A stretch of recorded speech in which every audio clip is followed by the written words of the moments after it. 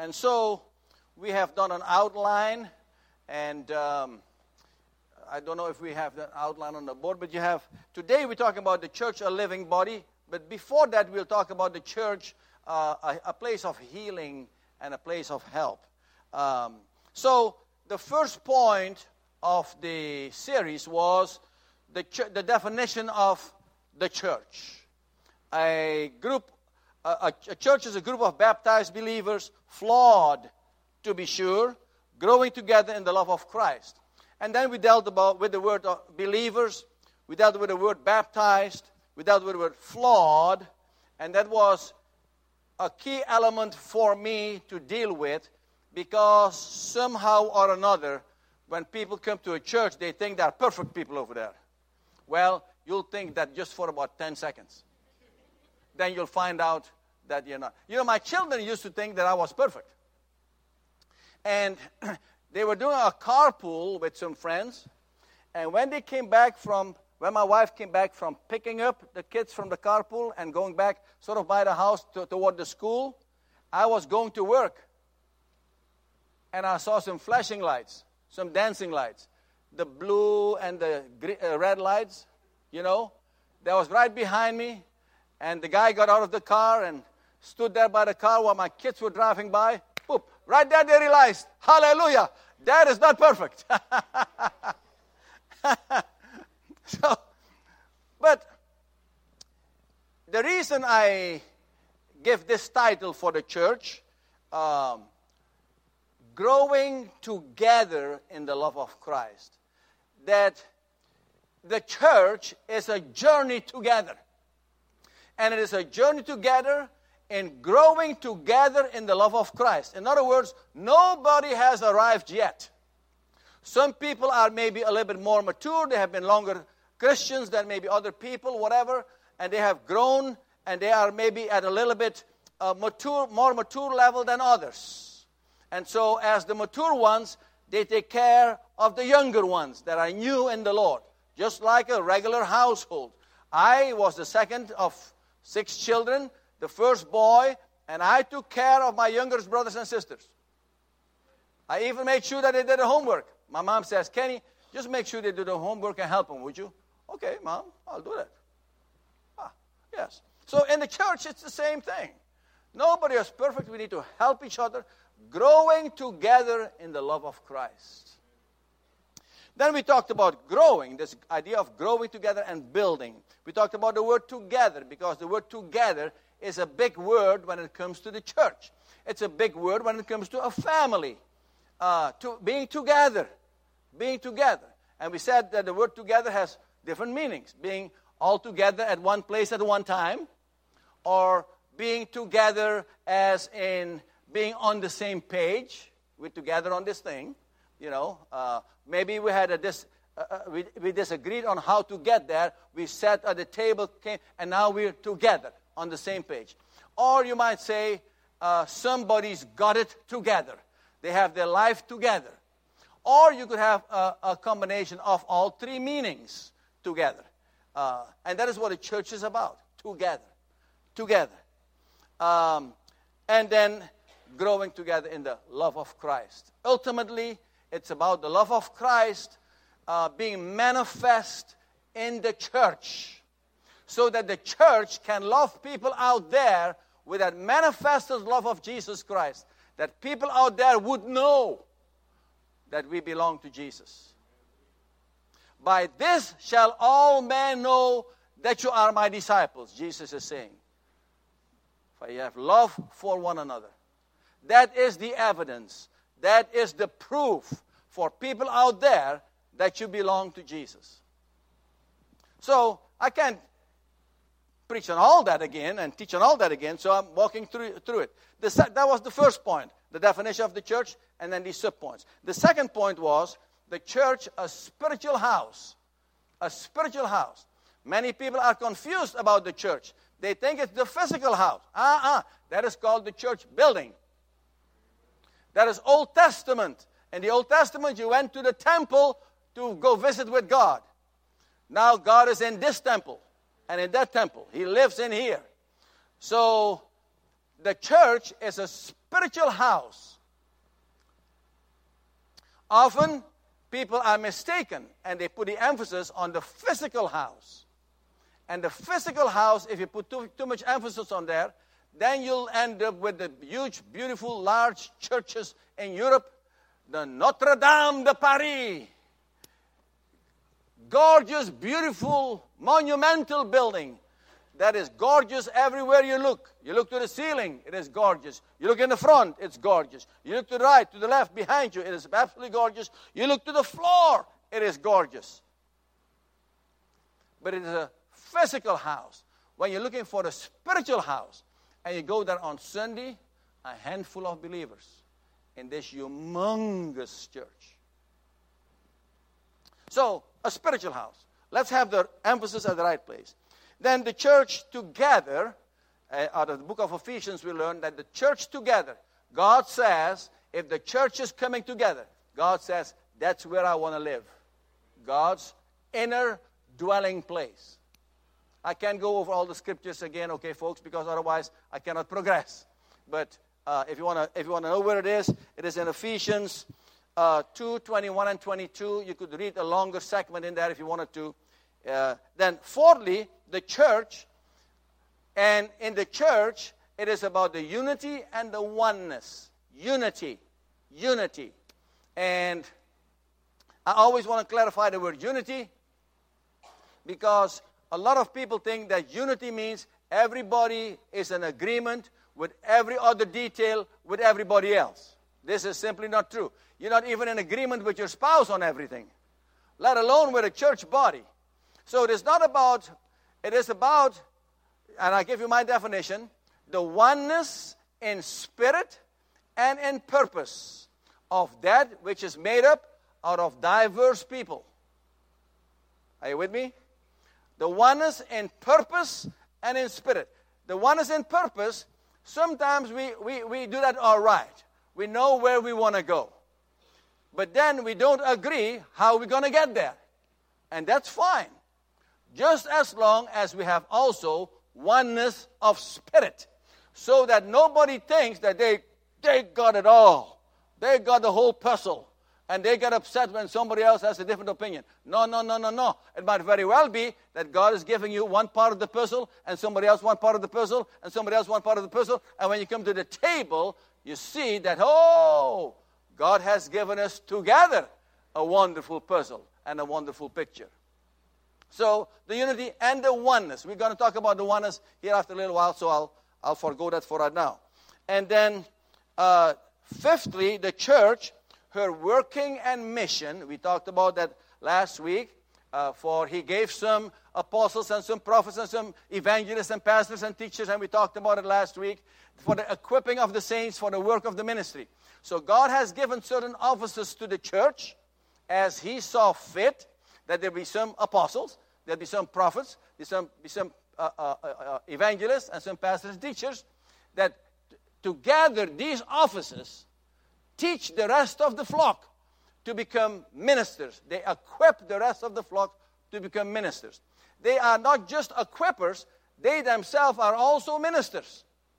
So they can't say, well, I'm here to equip the saints and I'll just chill for a little while and, just as long as you guys doing the work. No, they are also ministers themselves, but they have been gifted by the Holy Spirit to have these offices so that they can prepare the body of Christ for the work of the ministry. That ultimately, the body might grow and grow in love for itself and for the Lord. So, and then today, and then I ended last week with the church, a sweet-smelling savor. That when Christ offered himself as a sacrifice because he loved us, and then that was a sweet-smelling savor, a sweet-smelling fragrance to the Father. As he saw that the Son was sacrificing himself because he loved us so much, the Father breathed and, smells good. And the same thing is true when we love one another, like Christ has loved us. It is a sweet-smelling savor to the Father. He breathes.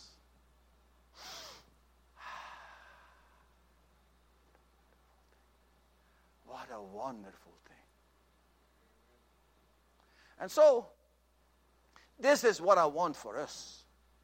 That we become not only a sweet-smelling savor in the nostrils of the Father, but that we become a sweet-smelling savor in the nostrils of each other. See, Maritza, her parents are over here. And I'm so glad that God has brought Maritza and Ruben across our paths, because they have been to me personally, and I know to you, a sweet-smelling savor. When I think of Ruben and Maritza, smells good. Anyways, smells good. Now, today, we have talked about this already, but I want to bring that picture back up, because the church also, seventhly, is a place of healing and growth. Healing and growth. And then today we're also going to talk about, eighthly, the church is a living body. So we'll talk about those two things. So the church, a place of healing. If we can put the picture on the screen of the rescuing hug, this is a very familiar story. If you Google it, it will pop up just like that. And it's a story about a twin, two girls. When they were born, there was one doing really well, and the other one was sickly. The pink turned to blue. There was fever. There was irregular heartbeat. And there was crying. And they were in two separate incubators. When a nurse remembered, in Europe, sometimes they put the babies together in one incubator. And she had to fight the doctors to an extent to be able to do that, because to that time they were not yet used to it here in the United States so much. So when they did that, within a couple of days, the fever was gone, the crying was gone, the color returned, and what was the other one I was saying? And her heartbeat became regular. Because as soon as they put the healthy one with the sickly one, the healthy one put her arms around the sickly one. And that touch, that comfort that she had felt in the womb and was separated from outside the womb, now she felt comforted again, and within days, the sickly one became healthy. So, my dear brothers and sisters, my question to you is, whom are you going to hug today that they might be healed? And the hug is not just a physical hug. It could be a smile. It could be a note. It could be a text. It could be a kind word. Whatever that hug is, whom are you going to hug today that they might be healed? They might walk out of here a different person than that they came in. Because the church is supposed to be a place of healing, a place of refuge, a safe place where people, when they come, they experience hospitality. And in that word hospitality is the word hospital. Okay. This is a church where people will get healed. I'm not talking about this church here on Walden Road. This is part of the church. I'm talking about this is what the church is designed to be out there. Every church is supposed to be like that.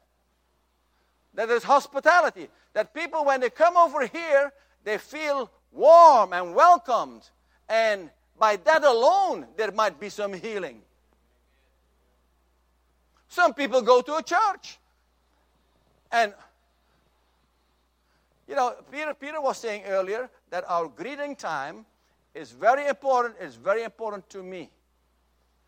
It is designed so that people get a hug, a handshake, a smile, or whatever. Because some people come to a church so broken, all they want is somebody to shake their hand and look them in the eye.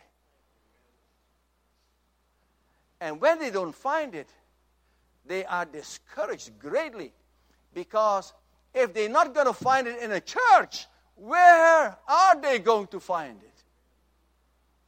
This is why this is called also a sanctuary. People find sanctuary here, or they're supposed to. Sanctuary.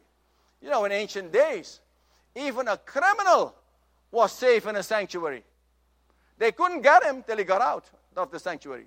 So they waited him out till he got hungry.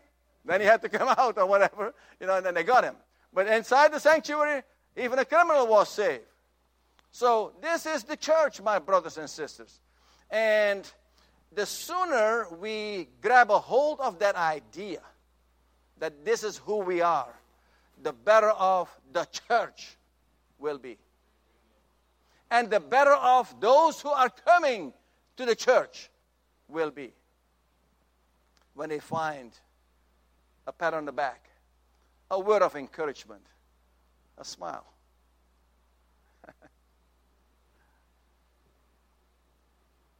When I talk about a smile, my mind always goes back to, because it was impactful to me on several levels. My mind goes back to a young woman who grew up in this church. So I met her probably when she was 12 years old, maybe 11, but I think maybe 12. Now she's a woman of 27 years old or something like that. Well, she came to the church, and we had a little lunch afterwards, and she came and she put her hand around me, and she says, "Pastor, your smile makes me so happy." I'm serious. And of course, isn't it going to bless you when somebody says, "Your smile makes me so happy"? You made somebody happy. That's a blessing, isn't it? It was a blessing to me. But then in my quiet time, I sit and I ponder a little bit, and I sit and I study the scriptures, and then poof, all of a sudden, I ponder, I lean back, look out there's some birds outside the window and some flowers, and I pondered. And I thought to myself, Lord, a smile impacted me. How easy is it to impact other people's lives if a smile can do it? Well, I thought maybe it was just me. So I told this to a friend of mine. We're having a meeting. There's a gentleman named Brian Gray. You won't find a finer brother. Brian Gray, right there in the library. We're having a meeting. And I was telling him, "Hey, you know what happened to me? The other day, his sister, she came around me and she says, 'Your smile makes me so happy.' I say, 'A smile?' He says, 'I know exactly what you mean, Pastor.' The other day I was at the H-E-B store. It's a long line of people. Everybody was so serious. Everybody was in a hurry. And this man walked by me, and I smiled at him. He made a few more steps, and he turned around and says, 'Oh, thank you for that smile.'" Somebody, brothers and sisters, it is not that difficult. But what is difficult is to be intentional about it. Intentional that you will see to it that you would minister to somebody else. Right, brother? That you would be intentional about blessing other people out there. I have to tell you another story. This is another woman. Her name is Lisa. She's married. She has 2 sons. Fine, wonderful husband. Lisa, when she was young, she was a troublemaker. And for whatever reason, I fall in love with troublemakers. Because this is something that played in my mind. That these troublemakers, sometime in their life, they're going to need somebody to talk to. And I want to open the door. That if sometimes she needs somebody to talk to, that she might talk to me. And that's the way it happened. She grew up, and she knew that I loved her. And so we have had conversations. I have conversations since over the phone. We usually have a nice long conversation. Or when she comes in town, her parents live in town over here, and so on and so forth. And we had talked about, when we go to a restaurant, and then sometimes when we ask a blessing on the food, we ask the waiter or waitress, hey, listen, we are going to ask a blessing on the food. Can we pray something for you? Your job, your family, your school, or whatever. And 90% of the time, or 95% of the time, people say, yes, my family, or yes, my school, or yes, my job, or whatever the situation might be. And then sometimes they even stay with us there and pray with us. But if it's too busy, I say, if it's too busy, you go ahead and go about your business. We'll pray for you. But sometimes they stay right over there. I was telling her about that. And sometimes I just like to, pay for somebody else. So she was telling me, we're on the phone. This was maybe 2.5 weeks ago or so. Lisa and I are talking on the phone. And she says, I was in a funk. And then I went to, what is the coffee place? Starbucks. I went to Starbucks, but there were not too many people in there. And I was looking to get a blessing. Okay? She was looking to get a blessing, to lift her spirits a little bit. So she was looking to pay ahead for somebody else. Somebody that was coming after her, that she said, yep, I put my credit card in there, I got you. But it was not anybody, and she waited for a little while, and in a little while, this lady comes in. And she got her. She paid for her. And the lady asked her, I don't know why you did that. She says, well, I just want to bless you. I get a blessing out of blessing somebody else. She says, it is remarkable that you would do that, because today I was in the pit of pits. My mom is deadly sick. And I was down. My mom means so much to me. And you know what? It just so happens her mom, she goes to a big church, so it's not unusual that you don't know her, but her mom is going to her church. Didn't know it. She just wanted to bless somebody. So, she is intentional about blessing other people. The church. That we would be intentional. You don't have to pay for somebody else if you don't want to. I have been in restaurants where a friend, hey, how you doing? And I sit and ask the waitress, and the ticket? No, he took care of it. Oh, he's long gone, but he took care of it. So that's happened to me as well. People it's fun, but you don't have to do that. Just a smile. Just a kind word.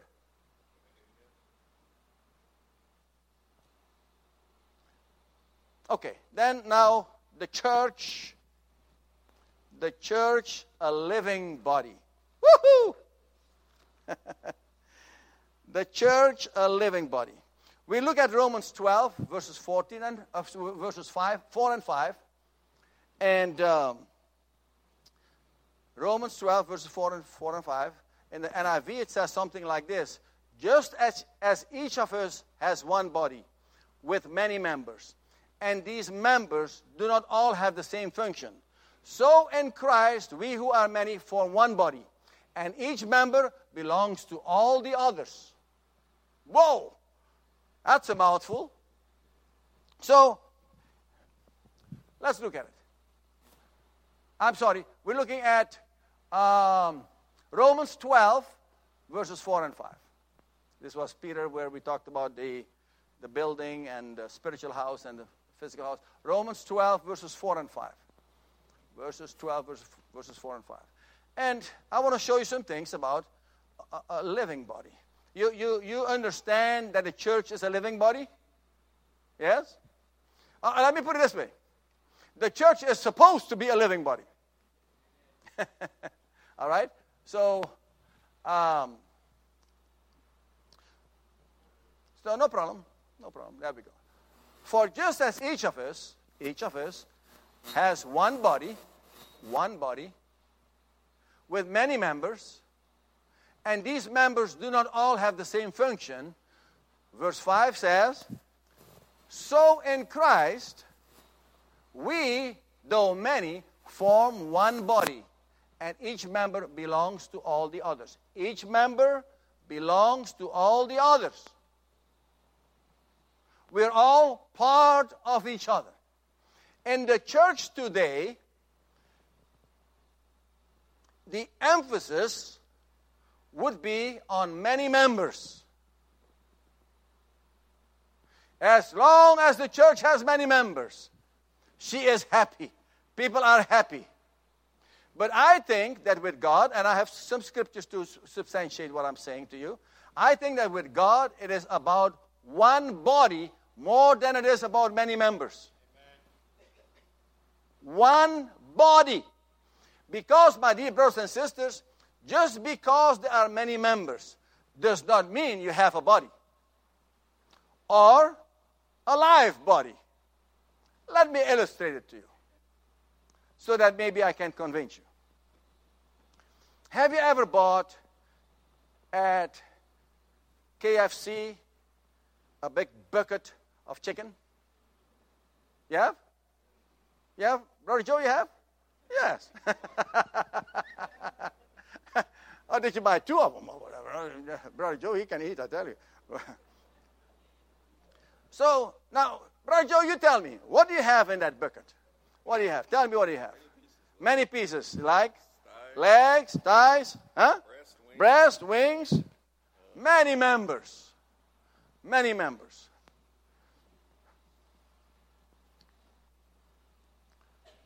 But is it a live body? Many members of chicken in that bucket.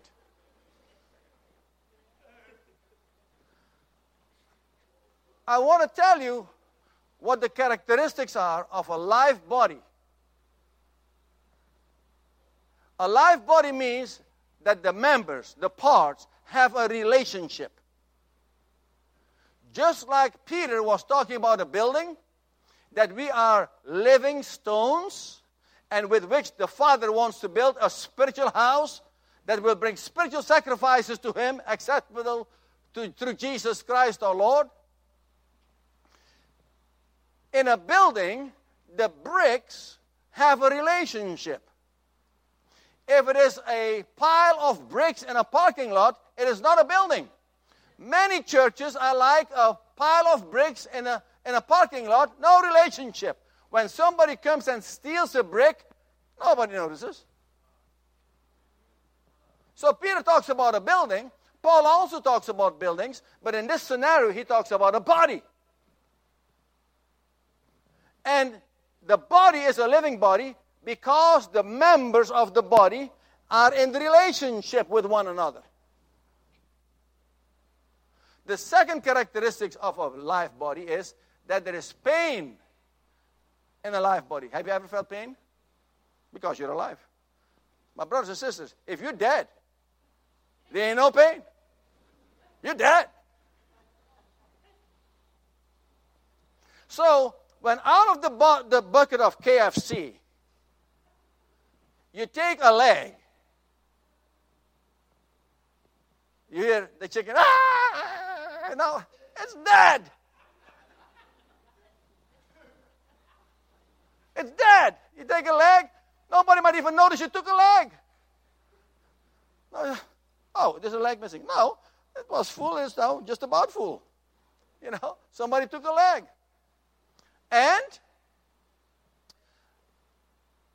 But if it is a live body, my dear brothers and sisters,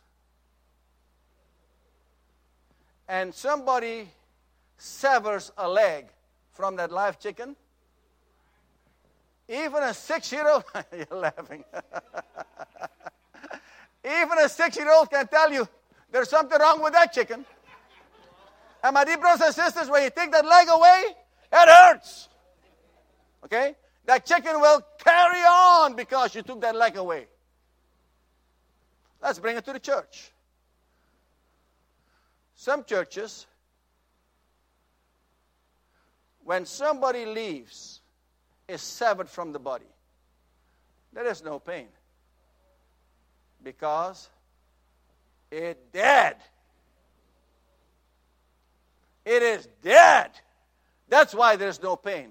My dear brothers and sisters, let me tell you something over here. Maritza and Ruben, okay, we loved Maritza and Ruben. This is a prime example. We know that God moved them to San Antonio. But brother, there was pain involved. You hear the amens? This is not your fault. We know that God moved you over there. So we were pleased with that. We were fine with that. We had peace with that. And we wish you all the well. We prayed over you. We sent you off to San Antonio. We want all the best for you. But don't you think for a moment that didn't hurt, because we love them. And this is a live body. There's something going on. If somebody leaves and there's no pain, you had nothing going in the first place. Frank and Cindy the same way. They came for a few months. We fell in love with them. Then God moved them to San Antonio. If you don't, there's still pain. This is no guilt trip on them. I'm just telling you, there was a relationship. We went to Israel together, Frank and I. That is a body, the church. If it is a live body, my brothers and sisters, there is a relationship. And because there's a relationship, when a member is severed from the body, it hurts.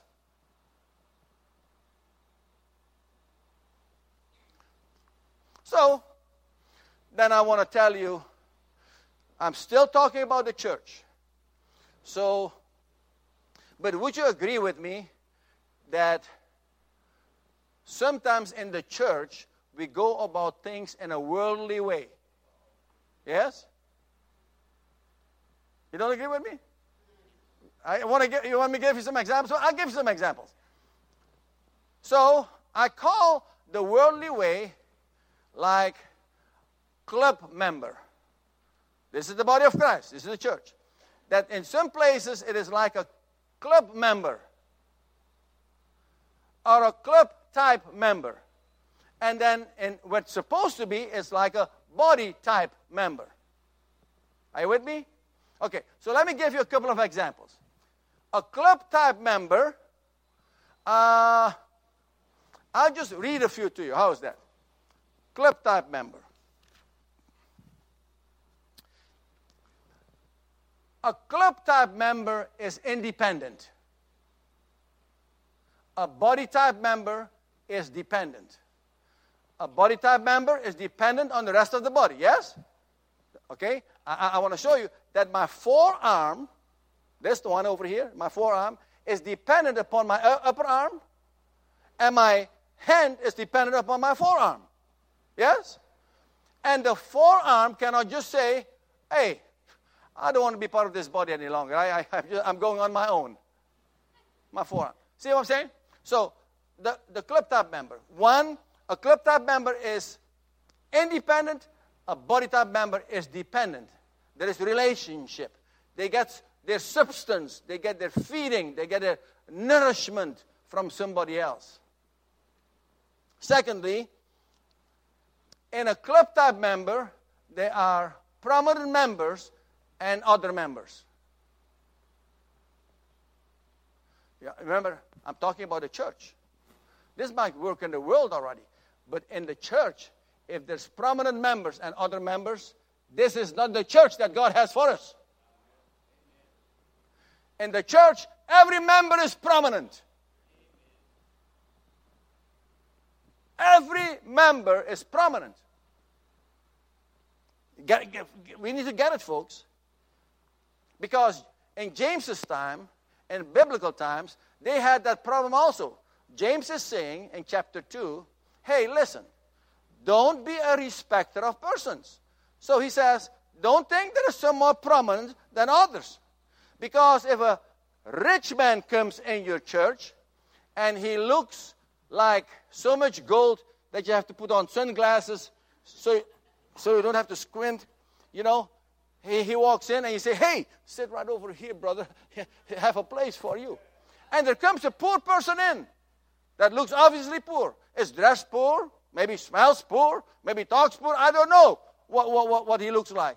But he's coming in and you say, hey, you just sit in the back over there. James says you have become judges with evil hearts.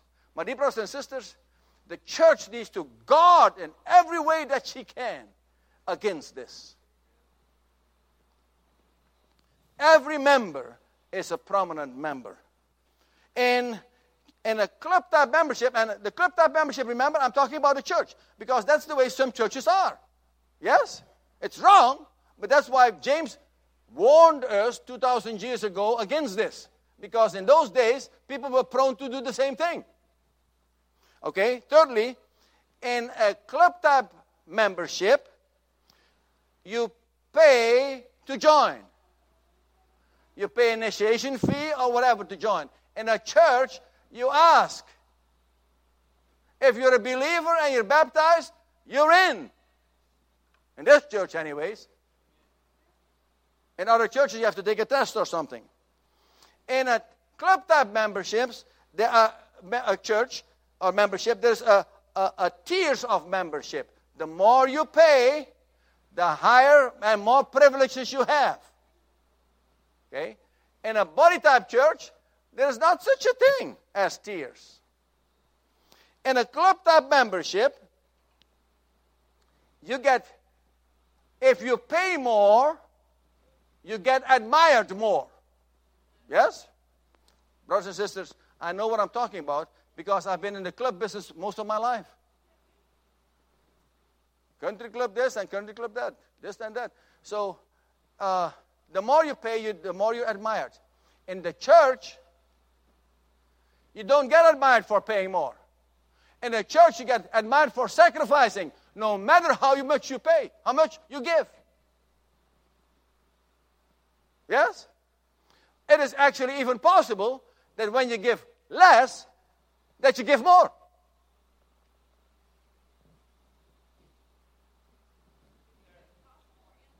It is possible. It's possible that when you give less, you actually give more. Jesus said that about a widow. She just gave a few pennies. Some others were dropping in big bills. They're dropping the big bills for everybody to see the big bills that they were dropping in. The woman puts in a few pennies and Jesus says, hey, by the way, she gave more than all of y'all. She gave of her sacrifice. You gave out of your overflow. For you, it was not a big deal. For her, it was almost about all that she had. So, even Jesus made that point, and therefore he is admonishing us. There's more admiration for somebody like that than for somebody who gives a lot of money. But in some churches, if you give more, you're automatically, somebody special. My son is a pastor in a church in San Antonio. I'll forget that story. It's all right. I'll tell you another story. You remember a guy named Don Babin? Don Babin, similar story. He started a church in Texarkana years ago. And one man came and showed his money. And he wanted to have a high position in the church. Well, Don advised him right quickly that, hey, here, if you want a high position in the church, you get to wash feet. You wash some feet, we give you a good position. And he walked out, and I told Don, we have been good friends for over 30 years. When he told me this on the phone, I say, Don, thank God. God saved you from building a church on someone who has money.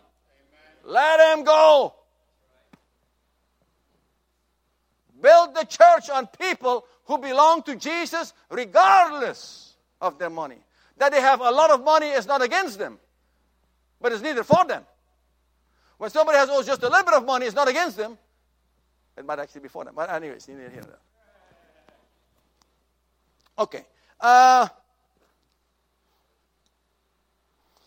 In a club, you have to pay dues every month. If you stop paying dues, what happens? You cannot go to the club. In the church, if you stop paying dues, let's call it dues, there's no dues in the church.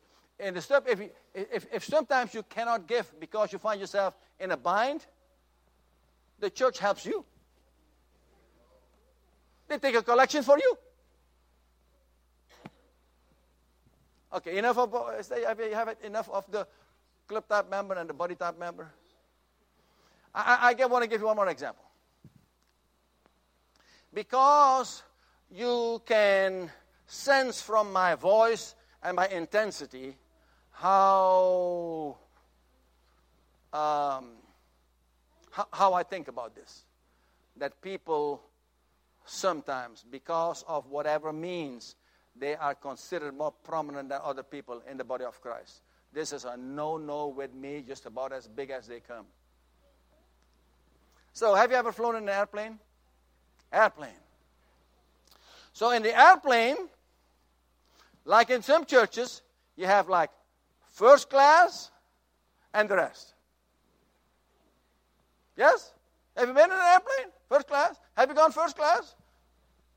Yeah, some of you have been fortunate. So maybe you were just traveling tourist class or whatever the other class is, and then you just got bumped up because it was all taken. You got bumped up. And, oh, man. I've never seen this before. First class. Oh, you know the definition of not first class? The definition of not first class is like this. I get in the plane early. I take my seat. I lean back.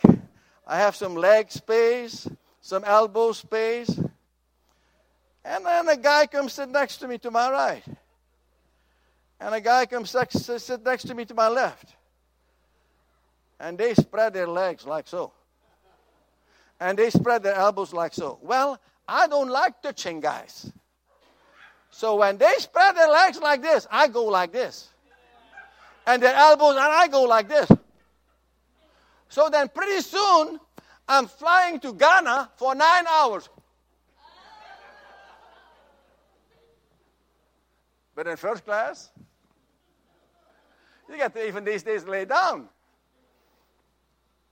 Then when you're traveling, not first class, I'm sitting. Remember, I got a cheap ticket. The cheaper the ticket, the further back you are. So I'm in one of the last few rows, as usual, where there's all this noise when people, that's also where the bathrooms are. Remember? So every time somebody goes to the bathroom, I was just dozing off. But then when you're in the air, at a certain point, they close the curtain. Have you ever wondered what goes on behind that curtain? You can't find out because if you go beyond that curtain, they ask you to go back. But I need to go to the bathroom and stick it. No, sir, you have to go to the back. You hold it. Okay?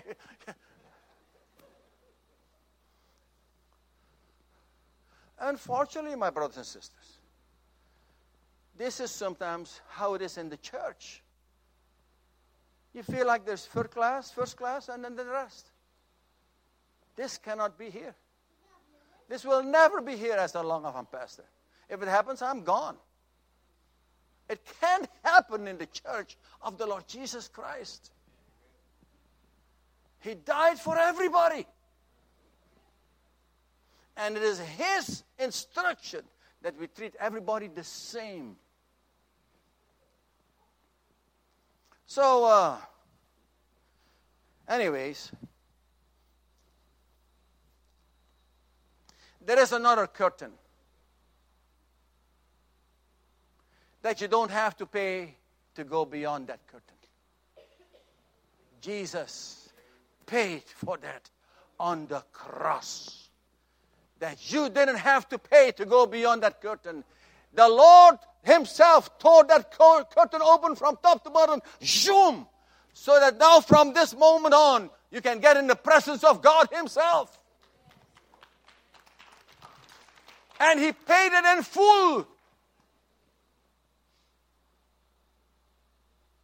Because He thought, I love this person so much, they can go beyond the veil. They don't even have to open it. I tore it for you. Hallelujah.